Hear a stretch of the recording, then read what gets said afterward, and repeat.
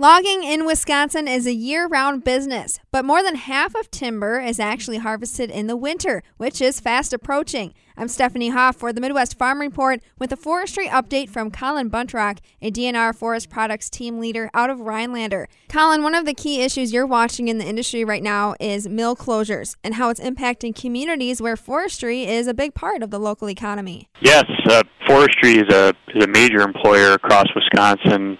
In 10 counties in the state, forestry is the number one employer. So any closures or changes, to the industry, to markets, to forest management has a major impact on our economy. Some closures such as Verso and the Park Falls mills, not only impact the workers directly, working for the facilities, but also, to the suppliers, so loggers, truckers, and all the way to the forests themselves, so landowners.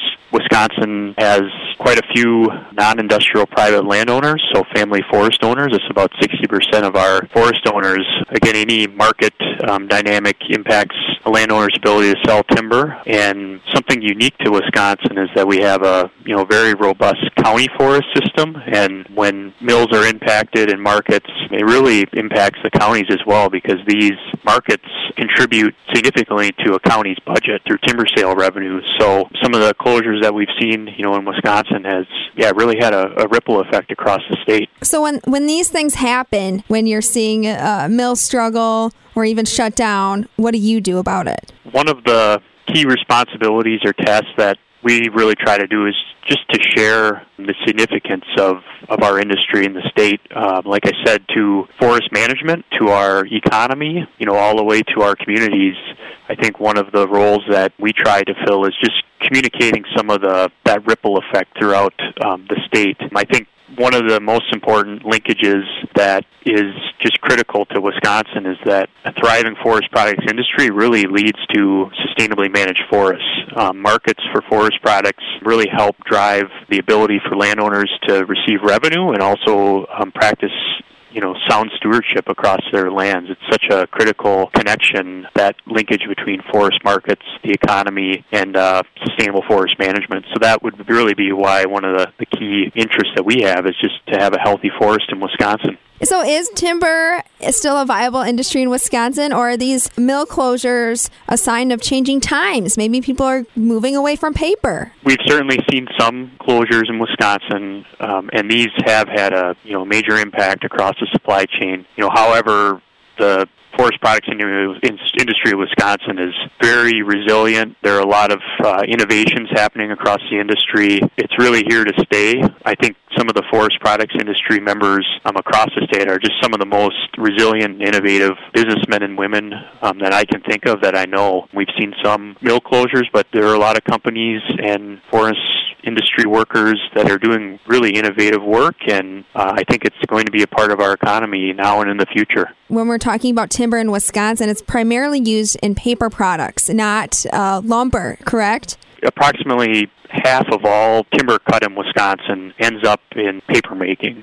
That statistic is held true for about 20 years. Another 25 to 30% of timber that's harvested in Wisconsin ends up in the form of lumber. And then making up the difference is composite products such as oriented strand board products, as well as veneer, firewood, pellets, and some other specialty items. So the pulp and paper industry, just a really important market. Yeah, and I've been told here in Wisconsin we actually have an abundance of timber right now, but it's not getting to the mills due to transportation issues. Can you tell us about what's going on there? Yeah, in Wisconsin we grow about twice as much forest material that is what's harvested, so about a 2-to-1 ratio. And there are many reasons for why there is a larger growth to removals. I think one of the reasons is, as I mentioned before, is markets. So we have seen, a slight decline in the amount of wood that's processed at our mills in Wisconsin overall across all the species. So markets play a role in growing more than we're consuming, but I think also is, forest management stewardship, not over-harvesting. And then thirdly, transportation. I think just, getting product from the forest to the mill. Wisconsin has some unique challenges with seasonality. compared to some other parts of the country. And also we do have, rail infrastructure that's, seen some challenges, and that is critical for our forest mills to get product. So there are many reasons. And there is a strong market for Wisconsin timber. Yeah, Wisconsin markets are very diverse.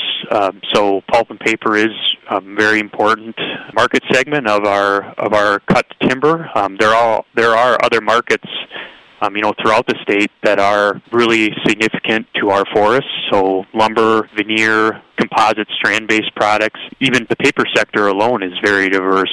We often hear of the printing and writing grade papers. The paper industry also has, several other key components throughout Wisconsin. One being with the onset of e-commerce and online ordering, we have seen an increase in the amount of pulpwood and other products ending up in corrugated cardboard and some other packaging. We've seen a growth throughout Wisconsin and across the U.S. in that market. So that's really important, not only for timber cut in Wisconsin, but also for recycled paper and some of the other inputs. Also, the lumber industry, Wisconsin is known for some of the best managed and highest quality hardwood timber in the U.S., and we have, hundreds of sawmills throughout the state, big and small, that are, sawing really high-quality grades for cabinetry, moldings, millwork, furniture, but also product that we rely on every day, like pallets, railroad ties, and cans. So we have challenges such as the decline in graphic papers, printing and writing, but we've also seen, some real innovations in not only packaging, but also specialty papers. Yeah, and I'm glad you mentioned hardwood, timber, lumber. We joke that we're taking some stuff out of our basement and saving the wood because we're like, oh, it's like we have gold stored in our garage right now. I mean, is that still the situation? Lumber markets the past 2 years have really seen a roller coaster. With the start of COVID-19, the economy started to slow down, and we actually saw a decrease in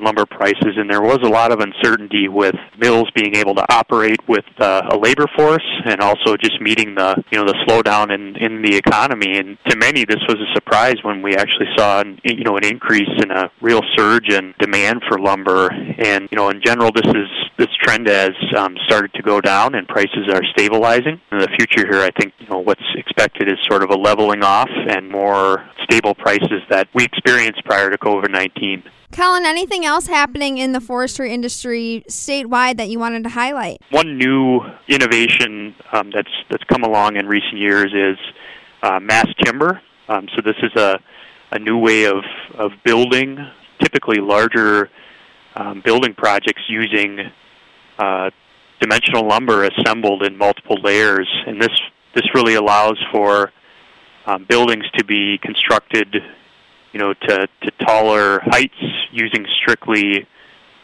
lumber and timber. And this is just a real exciting time to see how wood and other forest products can really play a role in allowing us to better build our cities and also to tackle issues like climate change. And lumber and wood is a great carbon sink. It stores a lot of carbon, and it's very durable and long-living. And Wisconsin's actually will soon to be home to the largest timber building in the Western Hemisphere in Milwaukee. That project is called the Ascent Building.